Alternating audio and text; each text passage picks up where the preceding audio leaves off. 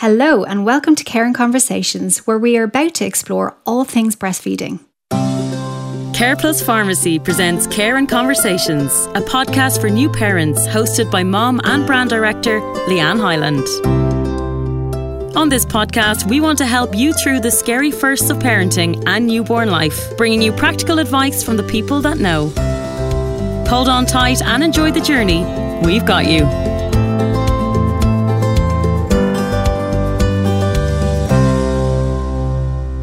Hello and welcome to Care and Conversations podcast. Today's episode is for any mom who's thinking about breastfeeding their newborn. To talk to us about what to expect during a breastfeeding journey for baby's first days, weeks and months of life is the lovely Katie Muggan, also known as Nursing Mama on Instagram. Katie is a registered general and children's nurse, public health nurse, international board certified lactation consultant, runs her business doing one-to-one consultations and courses, and on top of all of that is a mom to 4 children. Whew, wow. Katie is one super busy woman and definitely the queen of all things baby.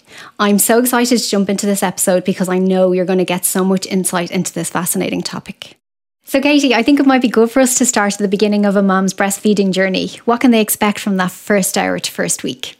So the very first few days can always be a little bit daunting because we don't know what to expect. And this is why I always recommend doing a breastfeeding antenatal class, just to give kind of realistic expectations of what to expect and to be able to know when things are going well and maybe when things aren't going so well when the red flags are raised. So starting off, for every mom, regardless of how you deliver your baby, whether it's vaginally or via C-section, hopefully baby's placed up onto the chest and then mom will go on to deliver her placenta. When the placenta is delivered, the hormone prolactin surges in the body, and this tells the body it's time now to produce milk. When the baby goes to the breast, hopefully within the first hour or so, and they get to that lovely skin to skin, the baby suckles on the breast and it releases a hormone, oxytocin, which is the love hormone, which makes us all really happy and calm, but also it releases the milk from the breast. So we have 2 hormones at play that are very important for milk production. We have prolactin and oxytocin. For the very first few days, the mom will produce colostrum, which is the powerhouse of nutrition, but it's in really small quantities. So that this is in order to let baby learn to suck, swallow and breathe. And in order to do this, then babies go back to the breast really frequent. However, in that very first 24-hour period, babies are recovering from the birth and delivery, and they're often quite sleepy. So this is really important for parents to pick baby up every 3 hours as the longest spell from the start of one feed to the start of the next. That's not a goal to reach or a target. That just means if they've gone to the point of where they fed at 10 o'clock, and even if it takes an hour to an hour and a half to feed and settle, the next feed is still due at 1. So moms will pick them up, they'll put them to the breast and they'll feed. They'll often find in that first 24 hours that the babies are sleepy, they feed, they get back up. Parents think they've hit the jackpot, this baby's so quiet. But then on day 2, babies start coming to life and they start realising that there is life outside the womb. And then all parents will often find that babies go back to the breast more frequent in this situation. As the day rolls on, mom gets a little bit more tired and a bit more fatigued. And often what happens is on night 2 is baby becomes quite unsettled. They're trying to get to the breast an awful lot more frequent. And if they're not at the breast, they want to be up in mom's arms. When mom goes to put them in the bassinet, they're going, hey, no way, I'm not having this. Pick me back up again. And it's really challenging. This is often referred to as the second night syndrome. And this is, research tells us, this is just biologically babies transitioning from womb to life outside that. And they're also trying to tell mom's body to increase the milk supply. So this is the time where moms will find it extremely tough. And I always say night 2, night 3 and night 4 are the hardest nights you put in. But once you get through them, offering the breast, looking at your positions in order to help you get through those tough ones. Maybe in the morning when your partner comes in, you get your shower, you just chill out and try to have that little bit of rest. Have baby snuggled up on your chest and do skin to skin can help you recover from those tougher nights. But baby is trying to tell the body to increase supply. And this is often where our milk starts transitioning in around day 3 to day 5 for the first time mother. And we'll often see that babies then become a little bit more satisfied because there's a higher milk yield available to them. So we do look at feeding every 3 hours, no longer than that. So about 8 to 12 feeds in a 24-hour period is expected. It depends on mom's milk supply. So the higher milk yield mom has available, so how much milk is available to mom, leads to then babies maybe taking in larger volumes and going that little longer spell. There's no right and no wrong when it comes to breastfeeding and how often a baby feeds, but we do expect in those very first kind of 0 to day 3 or 4, very frequent feeds, but this is just telling your body to produce more. Babies not wanting to be put down, again, is this just transitioning from life outside the womb. They're tough days, but they do get much easier. And it's kind of building our little support network around us. Remember, all mom has to do is look at feeding the baby. We have our partners to help with winding and changing and settling, making sure mom's had her food. So it's really important that mom has her breakfast, lunch and dinner, her 2 snacks, and having extra snacks to hand, particularly at night. Yeah, and what you've hit on, all of that really, really valuable information, because I know when I think back to my journey now, I had a COVID baby, and unfortunately I never got to do my breastfeeding class, and in actual fact everything kind of went into lockdown when I was in the middle of an antenatal class. So I really went into, obviously I went in, I had the baby, and I had no knowledge. I just wasn't equipped.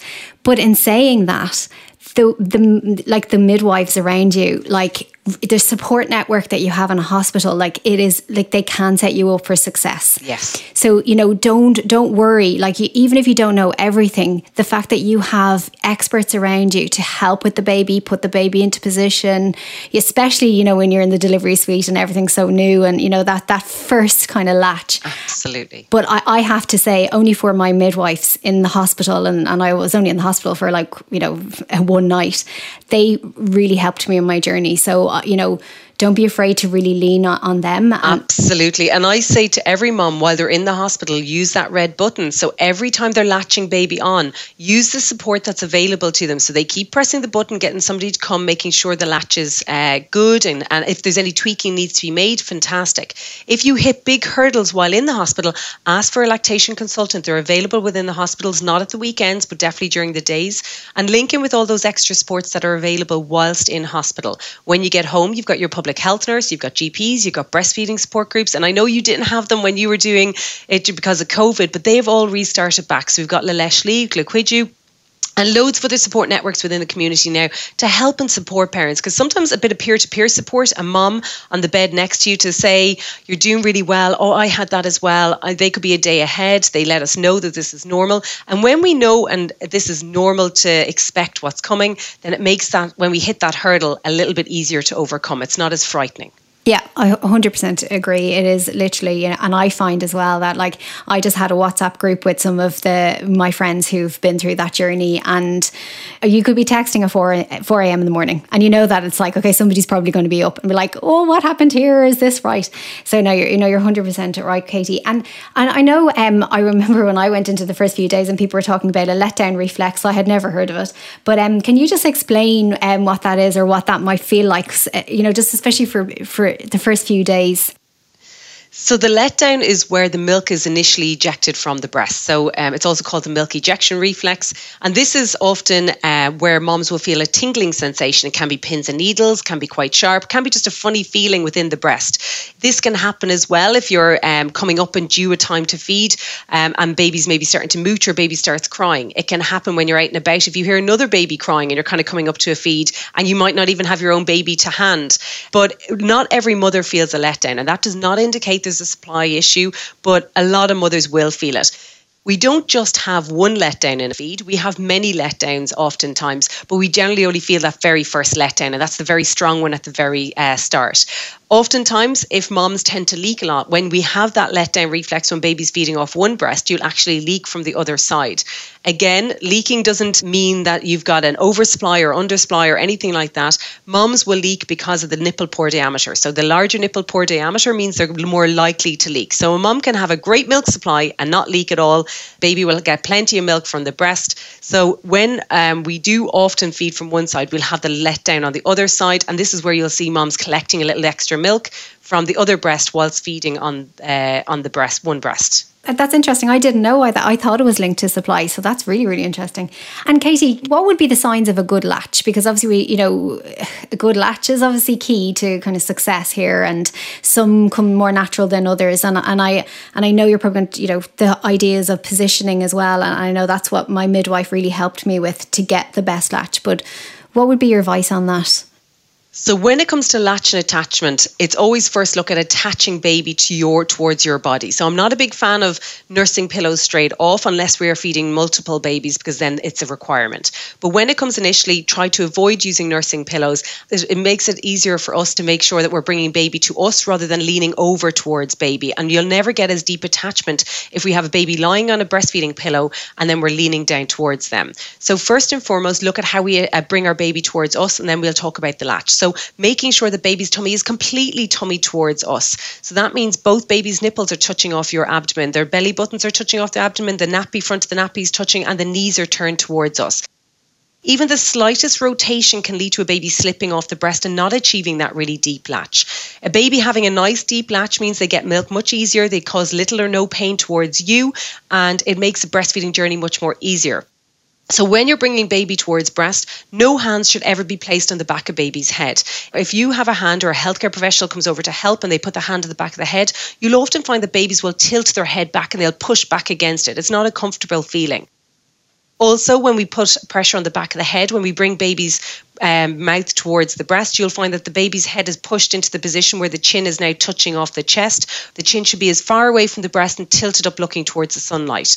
So when you're bringing baby towards the breast initially, we always want the chin coming first. So people always hear nipple to nose. It gives a very different impression when we think nipple to nose, because we think the nipple's touching off the nose. What we actually want is chin coming to the breast first. That leads to the baby's tilting the head back. It means that when we have when the chin hits the breast, they initiate that reflex where they'll open their mouth. Once they open their mouth, then we hug baby on. And when we hug baby on, it's from between the shoulder blades, not from the back of the head. When you hug the baby on, the baby's head will do their own work and it'll go up and over the breast, taking in as much breast tissue into the mouth. How much breast tissue baby takes into the mouth is dependent on the size of your baby. It depends on the size of your breast. So when we talk about getting as much of the areola into the baby's mouth, remember that everyone's breast is shaped differently. Some people will have small areolas, some people will have large areolas. That's the darkened circular patch around the nipple.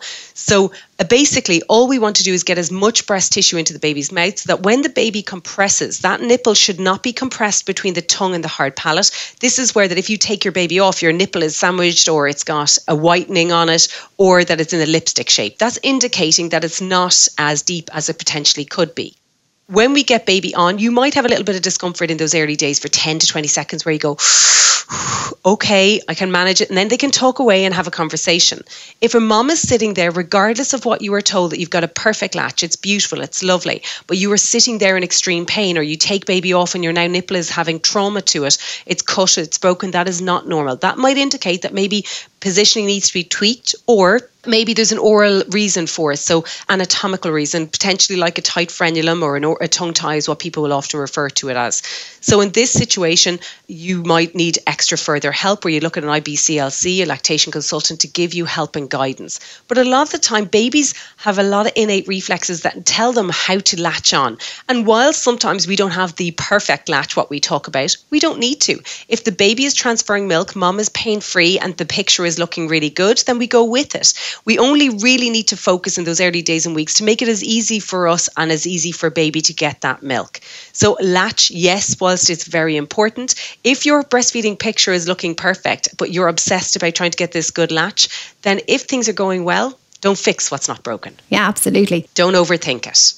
What's your thought on the whole idea of kind of responsive feeding versus a schedule feeding? This has come up a bit.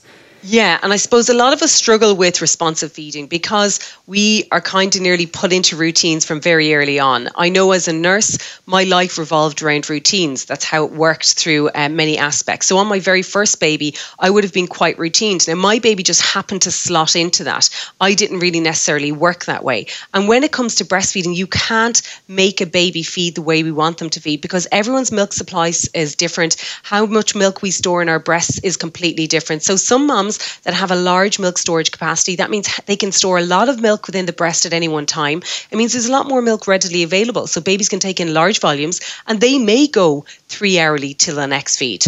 The majority of breastfed infants don't get that far because the amount of milk that moms hold is generally smaller. So they take in small feeds and they feed more frequent. So that's just how it works. It also means in order to calibrate and establish and maintain a milk supply, we need to have frequent and effective milk removal. How frequent is really dependent on the mom's milk supply. So when it comes to breastfeeding, sometimes we do need to kind of go, I'm here, I have to go with the flow of what baby's telling me. I've had 4 babies. They've all fed completely different. Whilst the first fed nearly every 3 hours, not one of my other babies followed suit. So how a baby takes the milk as well has a large part to do with it. So we have to more responsively feed. If you're looking at putting in some sort of routine down the line, then you'd maybe just look at waking up at the same time every day. If we pick a baby up at the same time, it gives you a bit of an idea down the line that you know my baby feeds roughly every 2 hours. So if you start at 8 o'clock every day, you roughly know how your day is going if you want to sort of plan. But that said, you could trial it one day and start the same day and something will throw a baby off. They're teething, they're sick, you're out and about, which prolongs a feed. It just depends. Yeah. But realistically, scheduled feeding does not, generally speaking, work for the majority of breastfeeding infants. Yeah, I completely agree. I completely agree with the responsiveness, and I do think that you get into a bit of a rhythm. Yeah, I think there's a bit of a kind of connection there. I think obviously you and your baby are kind of working as a team. Yes, exactly. So it's something that you probably shouldn't really overthink. Something that I do think a lot of breastfeeding moms probably worry about from time to time is, like, obviously nothing's measured here. So,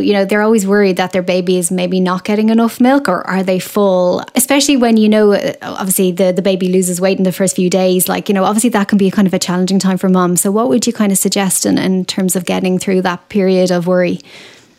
So yeah, I mean, it's a great question, great topic. Research will tell us the number one reason why most moms stop breastfeeding is not down to pain or issues. It's down to the feeling or perceived lack of supply or undersupply or not meeting their baby's needs.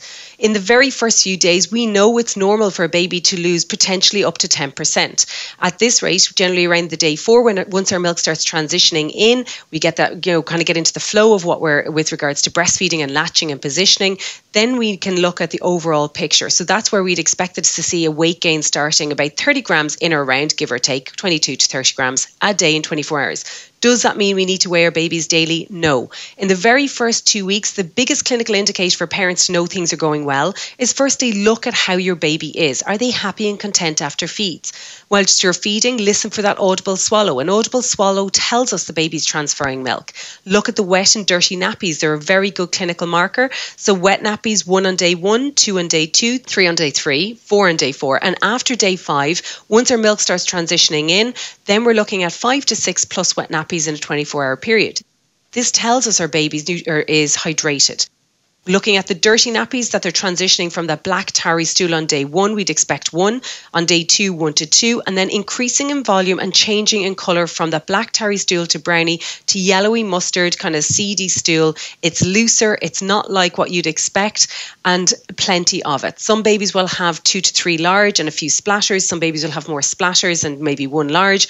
And that's what we're looking at. You can't judge how the breastfeeding picture is going by just one element like weight. So weight could be excelling, but we could have issues with regards to a breastfeeding issue that mom is finding very difficult.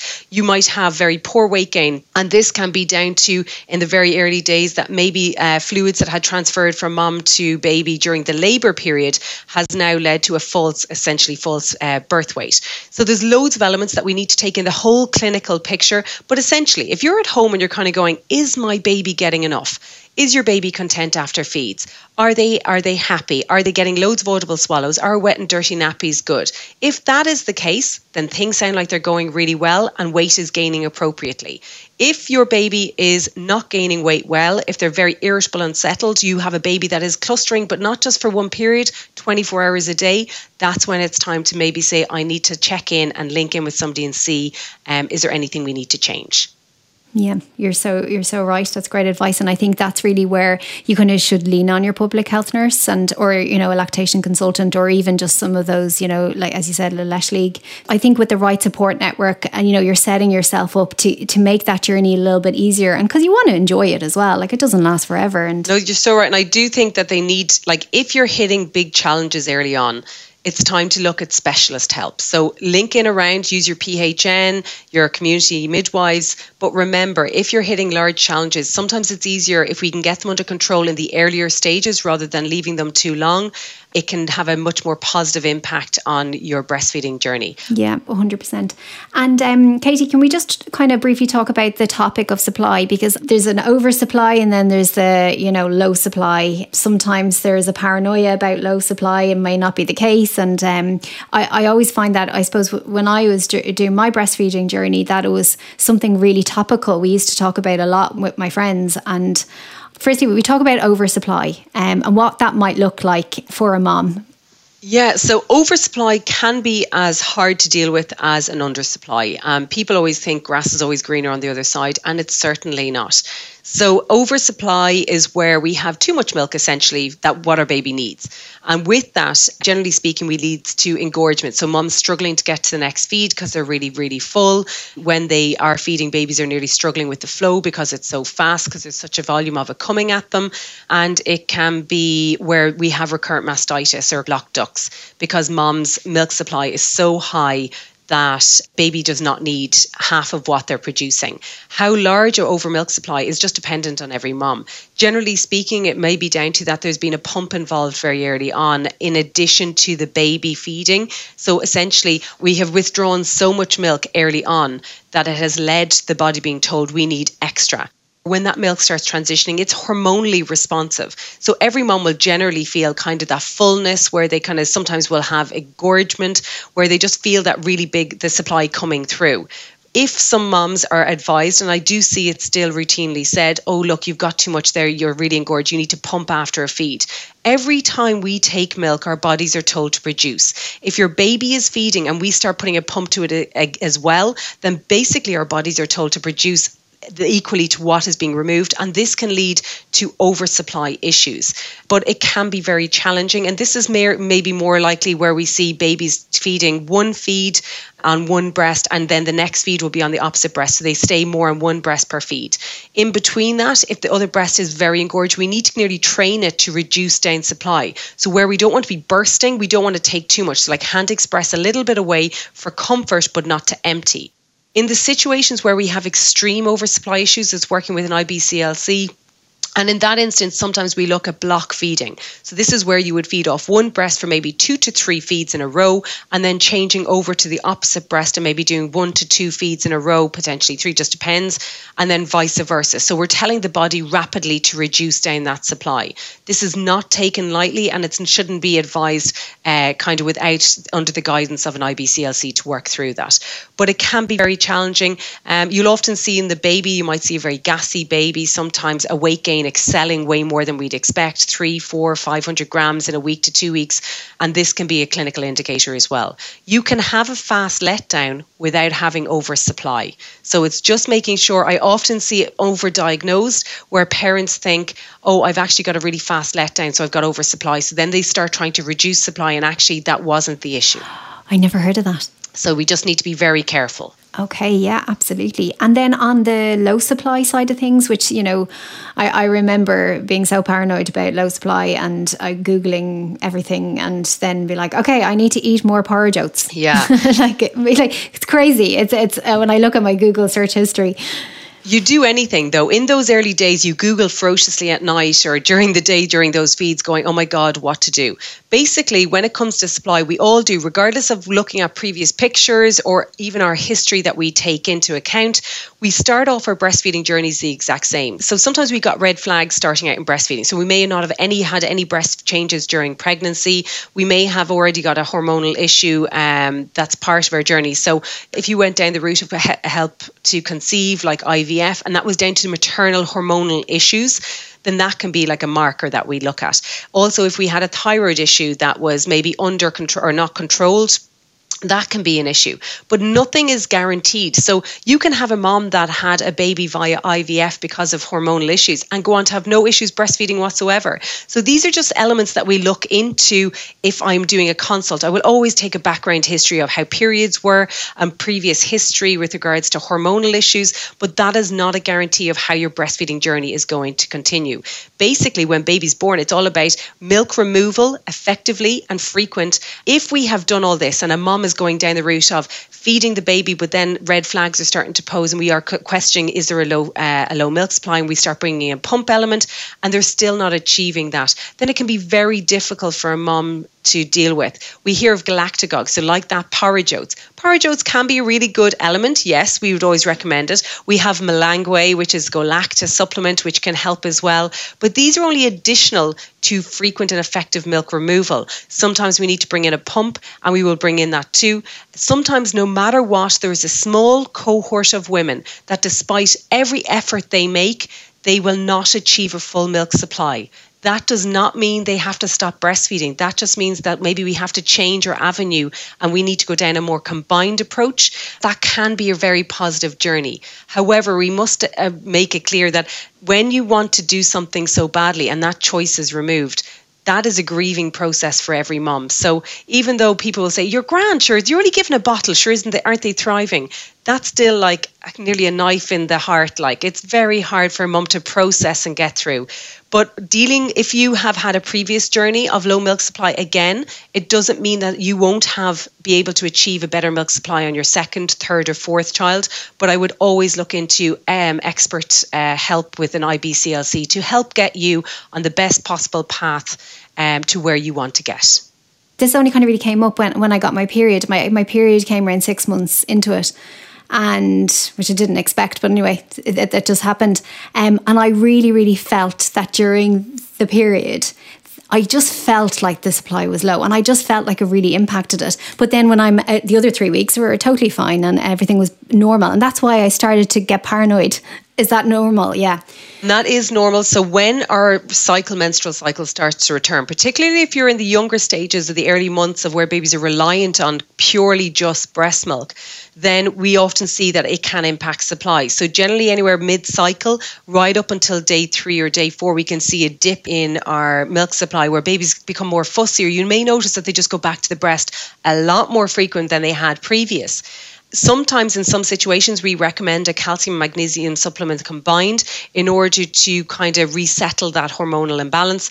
And then you would generally take from mid-cycle up until about day 3 to day 4 of your period. And then you come off it and restart again should it happen. So it can happen. And we would recommend, if it's continuing and you're really struggling, then we would look at a combined calcium and magnesium supplement. It should be combined because you're taking calcium in high levels. So it should always be taken in combination with magnesium. That's amazing. That's great. I never heard that you can, maybe get, supplementation and to kind of really help, and that's really great. And that's the thing. Like, even though I've lived through this journey, it's again, like, you've so many things that you're going to still learn about it, when you're out of that journey, but it's something to bear in mind for sure. I don't know whether this comes up a lot, but some parents like to obviously introduce some bottle feeds as well. Is there any advice that you would have? Because I remember at the time, thinking, people used to say to me, don't do anything now for at least 4 weeks. You have to have, you never introduce a bottle, until you've got a month down. Like, I don't know where that rule came from or who told me, but it stuck in my head. But what would your advice be? So it really does depend on every mum, baby. I first of all say get breastfeeding going, get the hang of it. So it's a learned experience. So how some babies take to the breast really well. Other mums and babies just takes a little bit of time to learn the technique and how to latch and get going on the breastfeeding journey. Some mums will excel and they'll find 3-4 weeks later, I'm flying with this. We've got it down. I know exactly what I'm doing. Then fair enough. If you want to bring in a bottle, it just depends. If you're bringing in a bottle of expressed breast milk, then I would generally say most people will bring it in kind of in the late evening, so maybe around the 9, 10, 11 o'clock mark.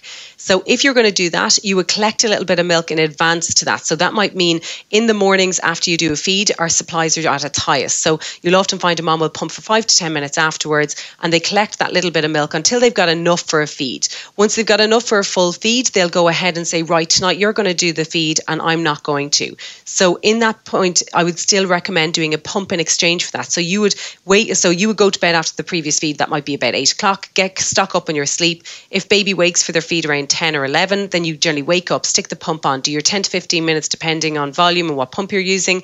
And then that will be the bottle for the next day. So that's if you want to make sure that your baby's getting express breast milk and you're kind of maintaining supply. So if your partner was away, you can just put baby back to the breast should you wish. But generally speaking, if you were pumping or giving a bottle feed and doing a quick pump, it's probably quicker than for most moms than doing the breastfeed, and that might work in their favour.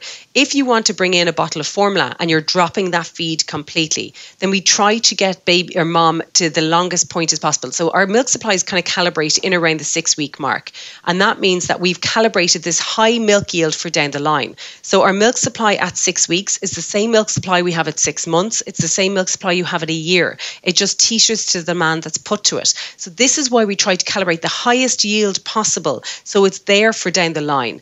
If you start bringing in a bottle of formula, then realistically you will find that your milk supply will dip. In the mother with the really large milk supply, shouldn't have too much of an impact. It won't impact too much. But however, if a mom was really struggling with their milk supply and now they've brought in this bottle and they're going like 5 to 6 hours, that can maybe affect their overall supply. So I always say, if possible, try to get the furthest point. But that said, if you are flying it on your breastfeeding journey and not having an issue, then it's more likely not to have the same impact as it would on a mom that is suffering and having issues.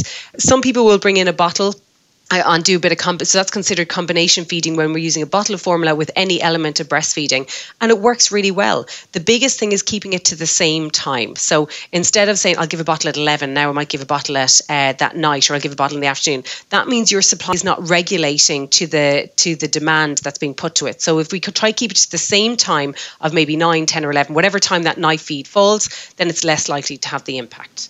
Okay. That's really, really, really good. I think it's good to say also that it's totally okay if you've made a decision also to start introducing bottles.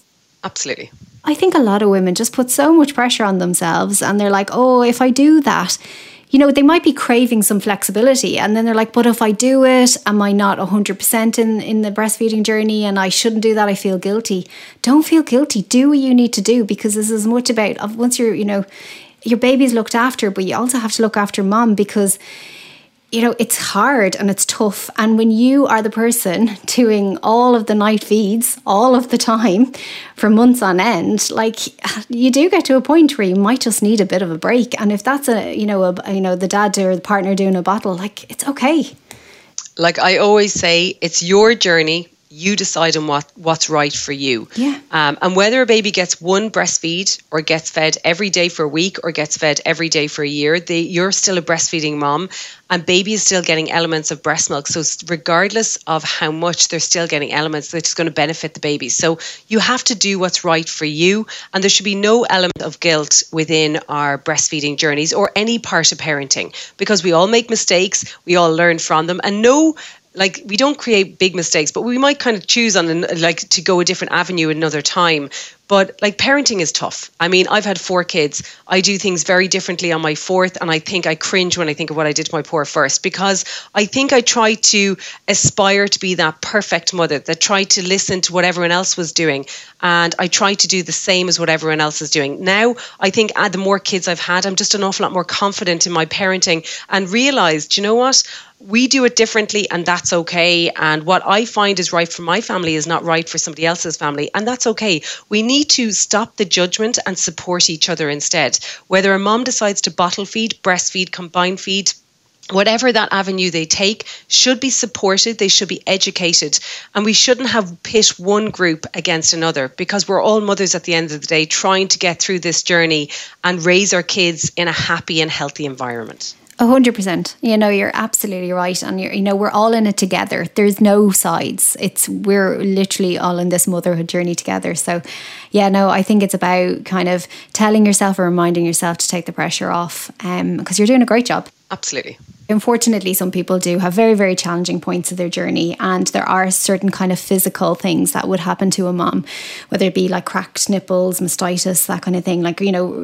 Obviously they are very challenging points in a journey for sure. And I suppose in everything that you do, I presume that maybe working, or would it be right to say that maybe work with a professional to try to get you through those tough times, to get you to continue the journey would be a good idea, because I would imagine, like, if you are battling physically and you don't have the support, that it would be very, very difficult to keep going. So I suppose what I'm kind of asking is, like, is there any sort of advice or main advice that you'd give to women who are, meeting some of the really big challenges?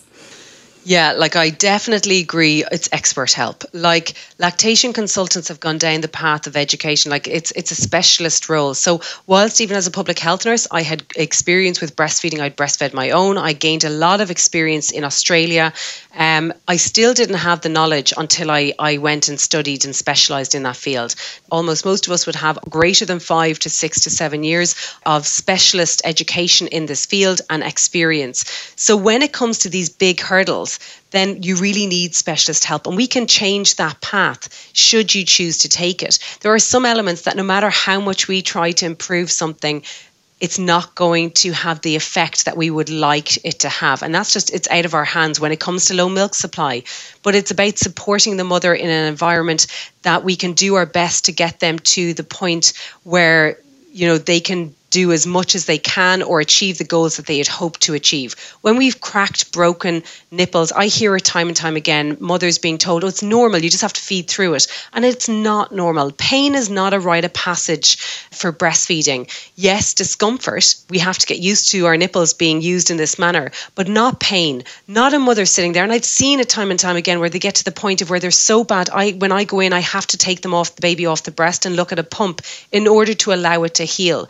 But you know what? Their mothers then, if they really want, they kind of choose, they say, look, I've always wanted to do this, then they will go on to do it. A mother that's kind of on the fence or they don't have the support, unless they get that support from elsewhere, you're more likely to see a mother kind of changing their pathway that they maybe not had envisaged would take. So I always say expert help when we hit any of those flags very early on. Really severely cracked, broken nipples, the pain is not improving, feeding for 24 hours consistently, large weight losses that aren't being picked up very early on. So if we have a large weight loss or sometimes things aren't looking right, then I don't like to let them excel, because sometimes then we're working even harder to get back to the point of where we should have been at in the early stages. So yes, a weight loss is allowed up to 10%. If we're hitting 12, 13% and nobody's looking at the picture overall, you can add in a top-up, but a top-up isn't a cure of the issue that's present. So a top-up, to be very clear, is an additional supplement which may need to be given, not denying that. But that's when we need to step in and look at protecting our supply and making sure that we bring in a pump if we are using an outside source of supplement. So that's where sometimes it can be overlooked when people don't have that expertise and knowledge, and that's perfectly fine because we all have our own specialties. I suppose if you're having really big issues early on and you have kind of gone to all the resources available to you and things aren't improving, that's when we need to contact a lactation consultant. And I presume as well that if you're not aware, obviously, you could probably Google it, but I would imagine most of the public health nurses that you'd be working with would know a local lactation consultant that they could refer you on. Like I'm sure they're accessible all over the country. Yes, they are available everywhere. In fairness to them, they may only be in their new position. They may not be from the area. They may not know. But if you look up the ALCI website, that lists all lactation consultants throughout Ireland. So you will be able to find somebody in your area. A lot of us do online consults, which are very easy to use. I use them worldwide with clients from Australia, New Zealand, South America. So they're very easy to use. Some people like the one-on-one as well approach, and you will find somebody to do that. It just depends on time span. Yeah, no, that's great. And what we'll do is we'll make sure we will link that resource in the show notes, just so people can get that directory. Great. I know that, for everybody ending a breastfeeding journey, that comes at different times. And I think it's really important that if you can maybe get support for that too, because it's not a simple stop button.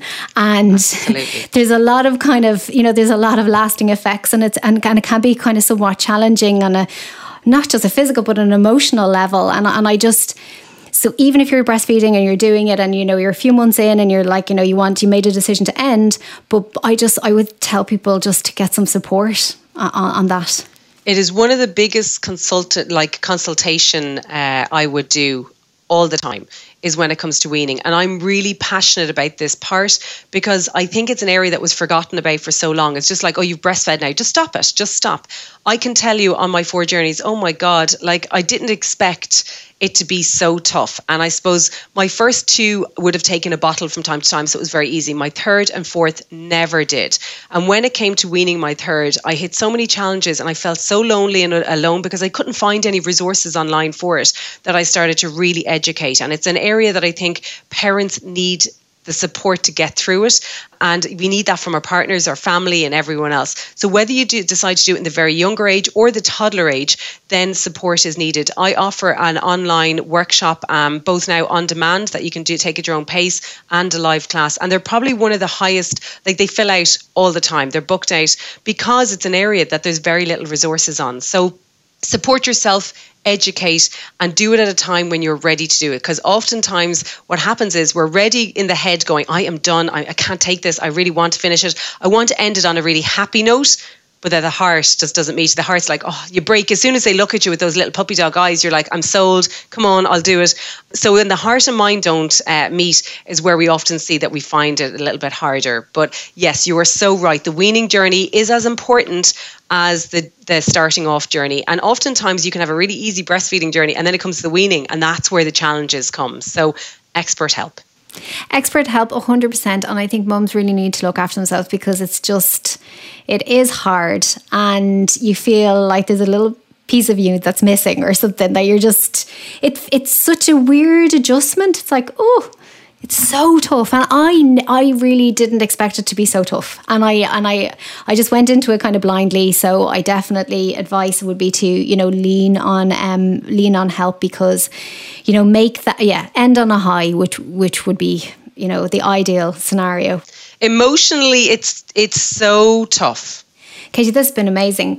What I want to do is I want to just finish on a last question. And I'm going to ask this to all my guests on the podcast. But basically, what is the one piece of advice you would share with a new parent? So anything you wish you knew at the time, or a little pearl of wisdom to pass on. You don't need to be perfect. That we are all individual, our babies are all individual. And sometimes we strive for what we believe is perfection from the books, from the TV, from what we are informed should happen. And we have little people with little personalities, and it doesn't always follow suit.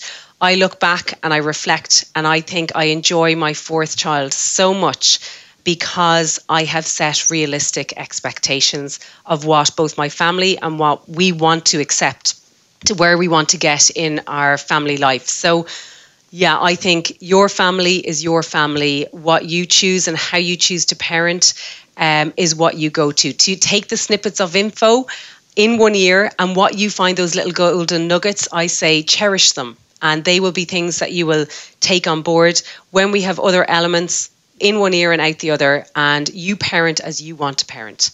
But don't strive for perfection. It's not out there. Oh, I love that.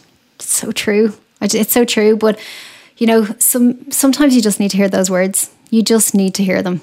Katie, this has been amazing. And I wish, that I had this. I wish I could listen to this podcast before I started it. And that's what I really, really wanted to achieve from this. And I think we have. And I know it's only a snippet, because I know that if anybody was to maybe do one of your courses or your consultation, that, could go even a bit further and in terms of the information, but your wealth of knowledge and I think you've offered so much insight and valuable kind of nuggets of information for any mum who's sitting there thinking, will I go down this breastfeeding journey?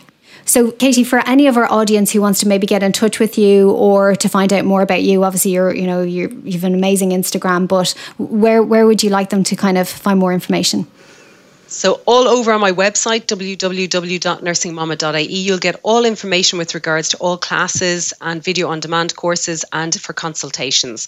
If you're looking for tips and advice, then follow me on Instagram at nursingmama.ie, where I share as much free info as I can to help you along your journeys. Yeah, I love your reels. Oh God, they're so embarrassing.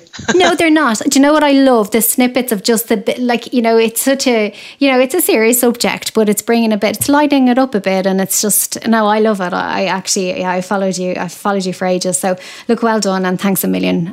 It's been great to chat to you today. Thanks, Leanne. Delighted to join you. Thank you for listening to Care and Conversations. Get lots more help, advice and information on our Care Plus Baby Club. It's easy and free to join. Just click the link in the show notes on your podcast player right now. Join us on our next podcast where we find out about sleeping babies and, importantly, sleeping mothers. To get it automatically, just click the follow button on your player right now. Care and Conversations is produced by justpod.io and brought to you by Care Plus Pharmacy with outlets right across Ireland. Find your nearest Care Plus pharmacy at careplus.ie. Until next time, from all the Care Plus Pharmacy team, thank you for listening.